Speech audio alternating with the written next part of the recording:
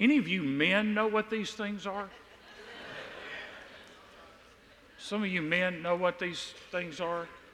I mean, when your wife sends you to the store to buy disinfecting wipes, do you have to text her or call her and say, what aisle would those be on?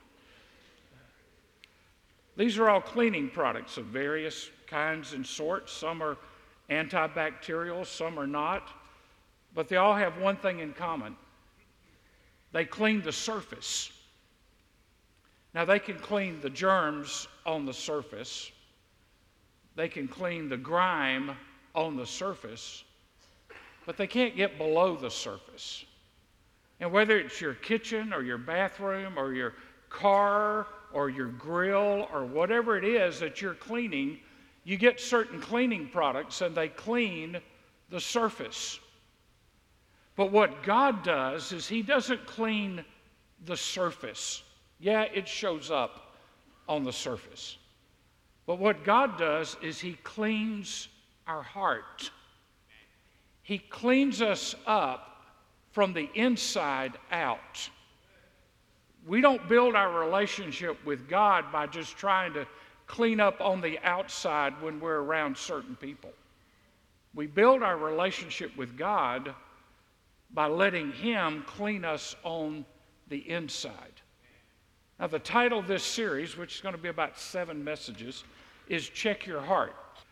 You see, these cleaning products don't get below the surface. And 1 John is written to get below the surface, to get to our heart, to examine ourselves, to, first of all, to see if we're in the faith.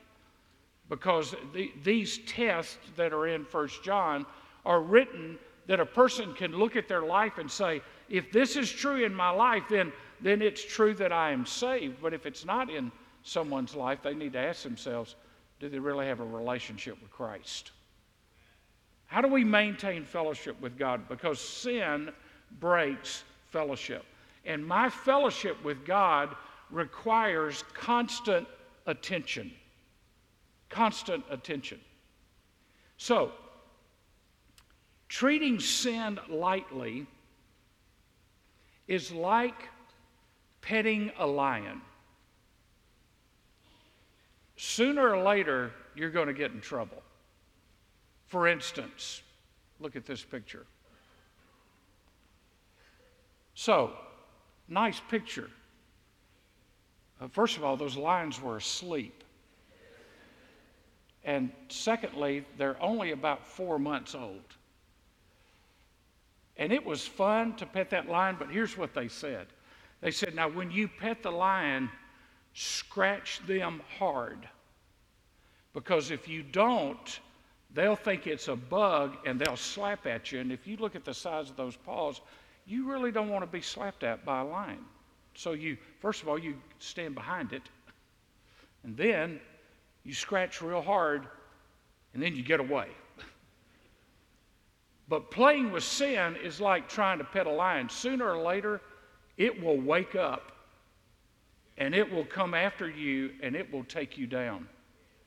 We need to understand that our relationships with Christ are built by maintaining them with constant communication.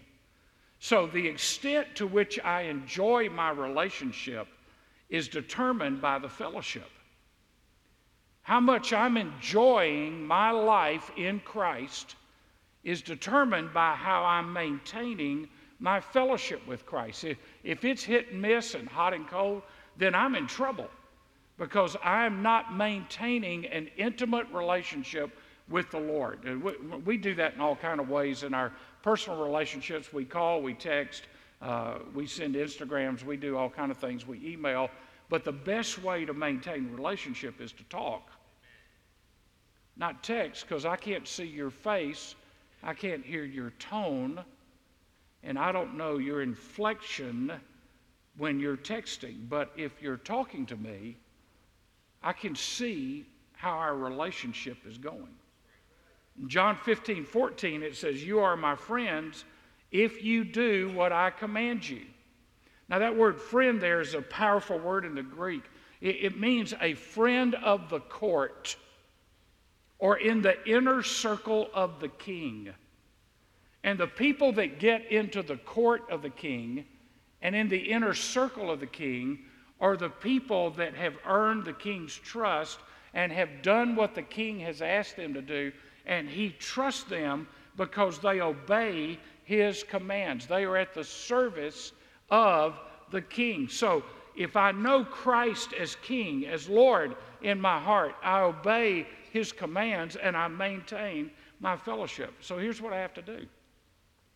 I have to check my heart if I'm moving myself away from what the king is asking me to do because I have a preference of something I want to do, or some way I want to live, or something I want to choose to do. So let's check our hearts on the seriousness of sin, because our culture doesn't take sin seriously anymore. Not at all. And we are selective. In fact, we define sin as what somebody else does that I don't do, that I don't approve of. But that's not the way God defines sin. Sin is against the Lord. It is against holiness, and we have to deal with it, regardless of whether it's a big sin or a little sin. I remember when I was a kid, I heard somebody say, well, that was just a little sin. There's nowhere in the Bible where you see big sin, little sin. Sin is sin. And sin separates us from God. And the reason we need a Savior is because we are sinners. And the reason that we need to maintain fellowship with God is because by nature we are sinners and we are prone to sin and to wander away from God. Whether it's a sin of omission or sin of commission, whatever it is, it breaks my fellowship. It's a first-degree offense. You say, well, how much sin do I have to commit to break fellowship with God? Just one. Just one. That's why we have to stay current in our confession. We don't wait until we're fresh and all of a sudden we go, oh, you know what? I really need to get right with God. We're supposed to stay in an abiding relationship with the Lord and stay in right fellowship and right relationship with the Lord. As a couple, the Bible says, don't let the sun go down on your wrath. And, Terry and I have never gone to sleep mad at each other. We've been up for 3 days.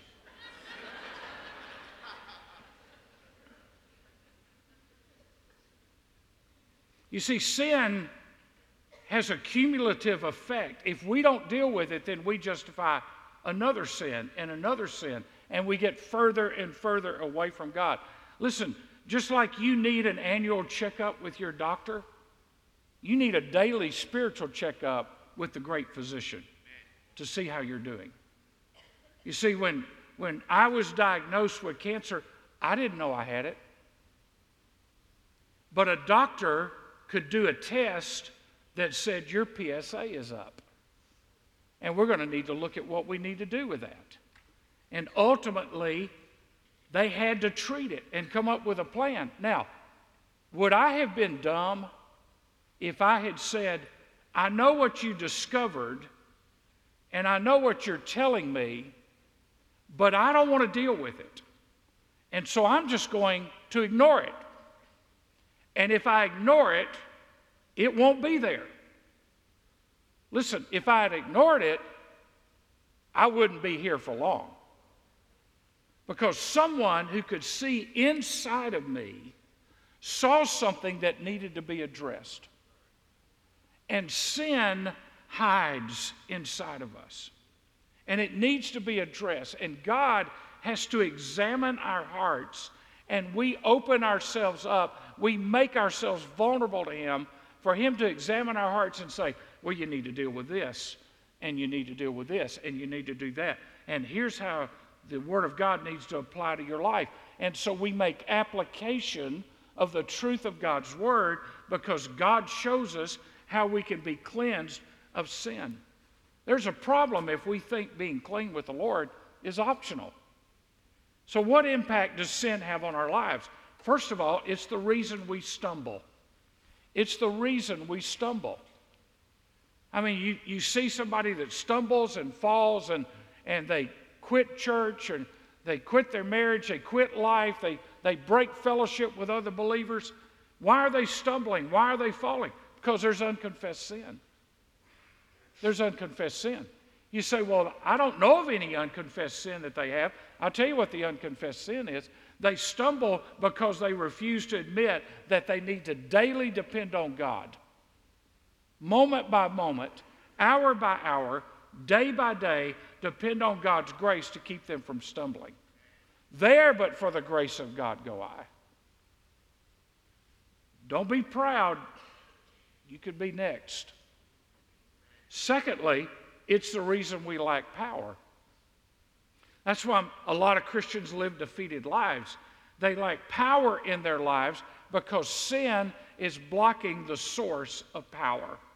The source of power is the Holy Spirit, and sin blocks it and cuts the Spirit off in such a way that we can't walk in the power of the Holy Spirit to be overcomers. Thirdly, it's the reason we lack peace. It's the reason we lack peace. We don't have the peace of God, and we don't have peace with God if sin is blocking our fellowship with God. It's true of any relationship. Human, it's more true of our divine relationship. Now, you see in your notes, the first 10 verses of 1 John chapter 1 lead us to examine our hearts. In verses 1 through 4, we are to examine what we believe about Jesus. But in verses 5 through 10, we're to examine what we believe about sin. So I want to pick up in verse 3 and begin reading. What we have seen and heard, we proclaim to you also, so that you too may have fellowship with us. And indeed, our fellowship is with the Father and with His Son, Jesus Christ. Now just stop right there. What is John saying? If you want to know how to have fellowship with God and fellowship with other people, you need to know what God's Word says. Because God tells us how to have a fellowship with Himself, with His Son, and with one another. So let's just apply this for a minute. Jesus was asked, what's the greatest commandment? And He said, love God with all your heart, soul, mind, and strength. If that's the greatest commandment, then the greatest sin is to not love God with all my heart, soul, mind, and strength. The greatest sin is not adultery or murder. The greatest sin is if I am supposed to love God with everything I have, then if I'm not, I'm sinning.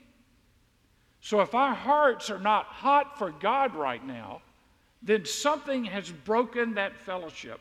And I'm not talking about a feeling, I'm talking about a relationship that is beyond feelings. Second great commandment, love your neighbor as yourself. So if that is the second great commandment, then if I've got aught against somebody or anger or unforgiveness against someone, then I'm sinning. Say, well, you don't know what they did to me. No, I don't, but I know what we did to Christ. We put Him on a cross. He died to save us from sin. Verse 4, these things we write so that our joy may be made complete. This is the message we have heard from Him and announce to you that God is light, and in Him there is no darkness at all. Jesus, He said of Himself, is the light of the world. Everywhere you see God, there's light. Where you see darkness, there's sin and there's the devil. So what are the characteristics of life? Let me just give you 4. First of all, light is pure. It's pure. It's holy. Secondly, it's powerful. Light overcomes darkness. I mean, on the darkest of nights, you can have the weakest of flashlights, and it will show things that you cannot see otherwise. Light is powerful. It overcomes darkness. Light is perceptive. It reveals. It exposes. And then light is productive. It gives guidance and direction. If you're walking at night and you use a flashlight, or you get your phone out, it'll show you the way. It'll show you where the potholes are, where you need to watch your step. It is productive. Verse 6, If we say we have fellowship with him and yet walk in the darkness, we do what? We lie and do not practice the truth. But if we walk in the light, as he himself is in the light, we have fellowship with one another, and the blood of Jesus, his Son, cleanses us from all sin. Now, John gives two hypothetical situations. One is negative and one is positive. Just suppose someone says, just suppose someone says that they are doing this. One's a negative illustration, one is a positive illustration. But I want you to look at that word walk. That word is a linear present tense. I know that doesn't mean anything to you, but here's what it means. It means lifestyle. It's not about the steps you take with your feet. It's about the way you live your life. If we say we have fellowship with him and yet live our lives in the darkness, in other words, if we say, now remember he's writing to Christians, if we say we have fellowship with him, but the only time we think about him is when we're in church or sitting in Bible study and we don't live his life out, we're lying. We're lying. I mean, John is blunt. There's the beloved, the disciple who talks about love more than anybody else. But John says, if you're not walking with Christ, but you say you know Christ, you're a liar. You don't know the truth. The profession doesn't match the practice. Our walk and talk are supposed to match. Verse 7, if we walk in the light, not according to. According to the light is walking outside the light, but looking over to see if there's something we can negotiate. Walking in the light is having the light in front of us and guiding our path. Then he says in verse 8, if we say we have no sin, we are deceiving ourselves and the truth is not in us. What John is saying is, if we say we don't have any sin, we're liars. And the truth, and Jesus is the truth, is not in us. I remember Miss Bertha used to make us make sin lists. She was a missionary in China, lived through the communist takeover, lived through World War II and the communist takeover of China. And Miss Bertha used to make you make a sin list. And I remember somebody said to her one time, I can't think of any sin in my life. And she said, just guess. And 3 pages later, he had made a sin list. Because he realized as he got down and God would get, well, what about this? And what about that? Verse 9, if we confess our sins, he is faithful and righteous to forgive us our sins and to cleanse us from most of our unrighteousness. What does yours say? Does anybody have a translation that doesn't say all? What does all mean? All means all, right? So if we confess, he cleanses what? All. If we say that we have not sinned, we make him a liar and his word is not in us. Now, this is not talking about morbid introspection. This is talking about being filled with the Spirit and walking with God and asking God to help you to be sensitive to confess sin quickly. Now, some people believe that John had an actual person in mind when he wrote this. If John had pastored a Baptist church, he did have an actual person in mind. Because when he uses this phrase, if we say, it indicates that John had heard somebody say, I don't have any sin. And I've heard people say, I have no sin. I had a professor in junior college who was a member of another denomination, and he got up in class one day, in a secular class, and he got up and he said, just for the record, I haven't sinned since I was 22 years old. And he was like 50. And I had enough sense to know, liar, liar, pants on fire. See, this person says, I have no sin, and John says, They're deceived. Listen, if I got up here and said to you, you know what, I don't have any sin that I ever have to deal with, my wife would stand up and say, liar, liar. The staff would be right behind them. Liar, liar.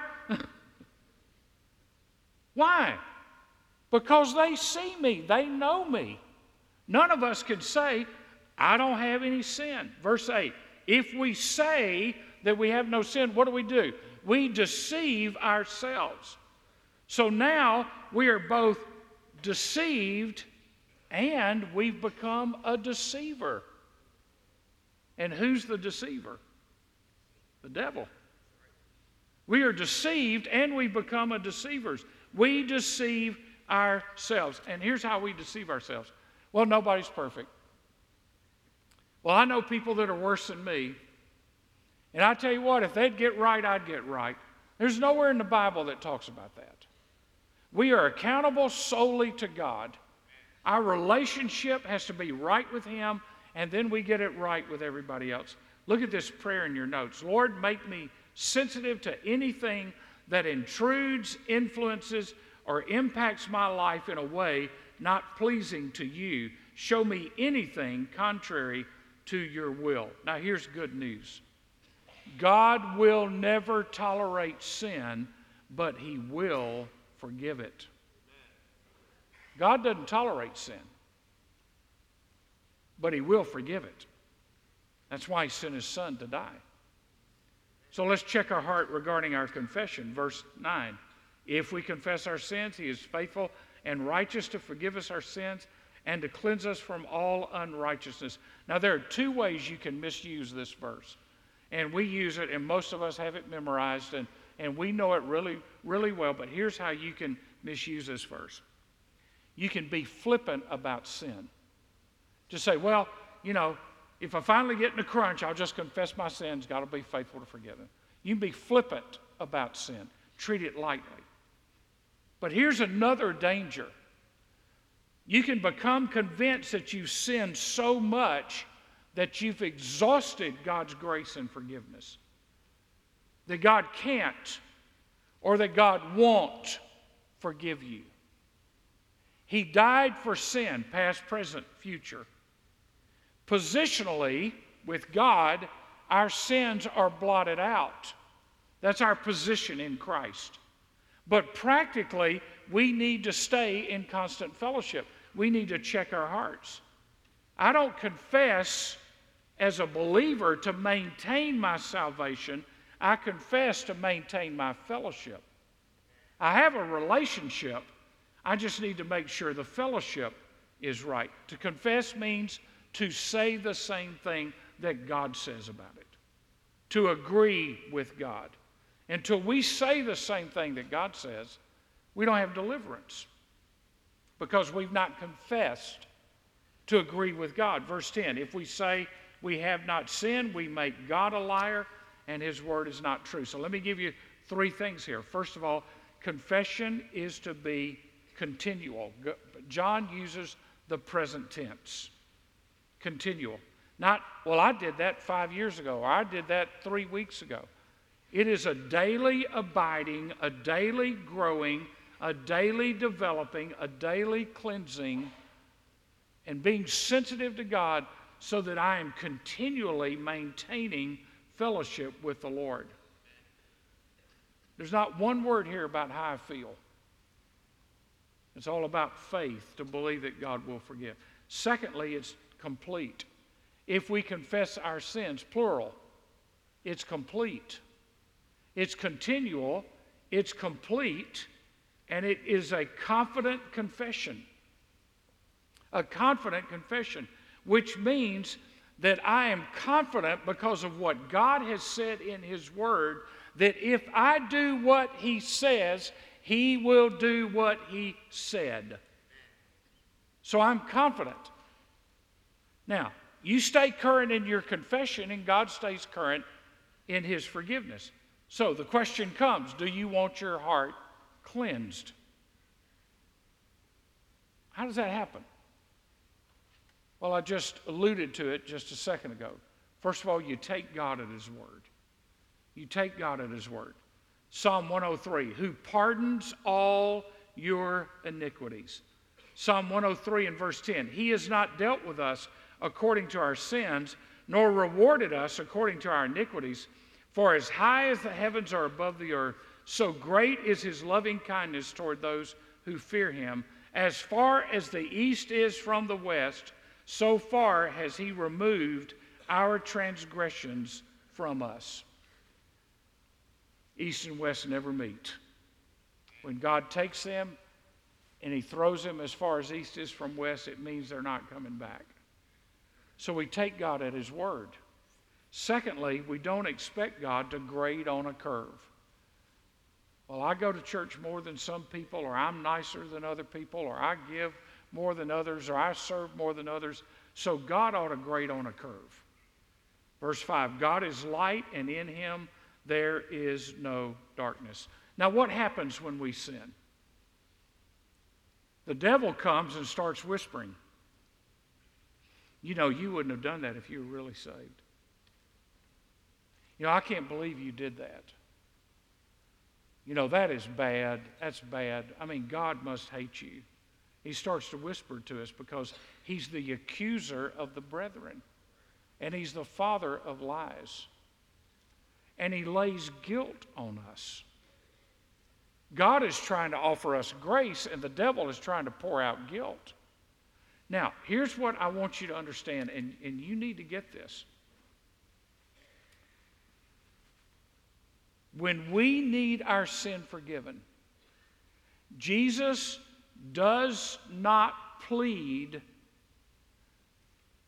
my innocence because I'm guilty, my circumstances, or my upbringing.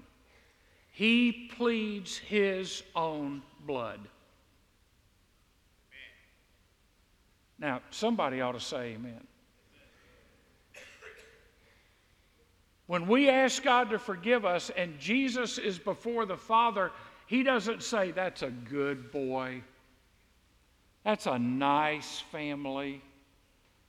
They're a good person. No, because our righteousness is as filthy rags. What he pleads is his own blood. Father, forgive them because I shed my blood for them and they gave their lives to me. And because they are mine, they belong to you through my blood, by your grace, forgive them. And the Father forgives us. He looks at us through the blood of Jesus. We have to get in agreement that it is only through his blood and our confession of sin that we find the cleansing that we need. Now, I remember sitting in Ben's office about halfway through my treatments in Knoxville, and he said, Michael, he said, you're going to need to follow this with chemo. And I wasn't expecting it. I thought what I was doing was all I was going to need to do. And he said, you've done well with this. You've responded well to this. But just in case there's anything that we didn't see, any shadow that we didn't get, let's get aggressive. He said, you don't have to do it. But our recommendation is you do it. Now let me ask you something.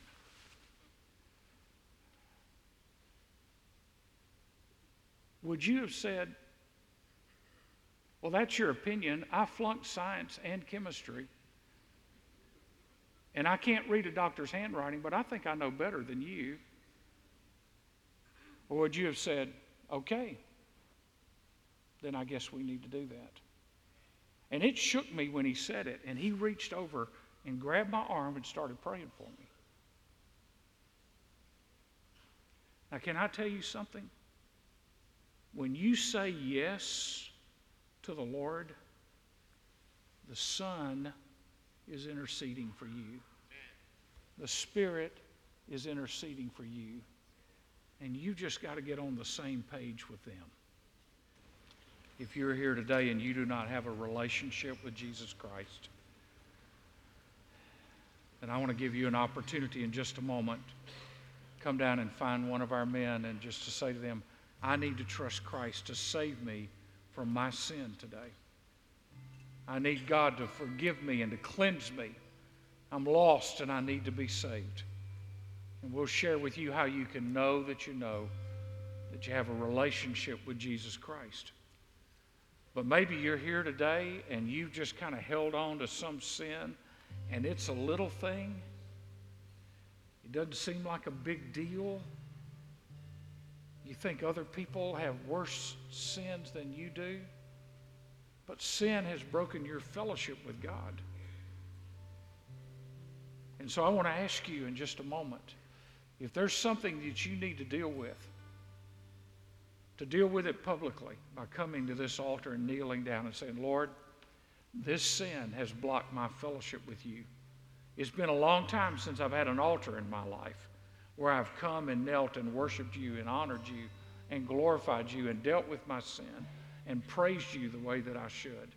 And today, I deal with it. Today, I lay it aside. If we confess, He will forgive. As they begin to play and as they begin to sing, you step out and you come right now.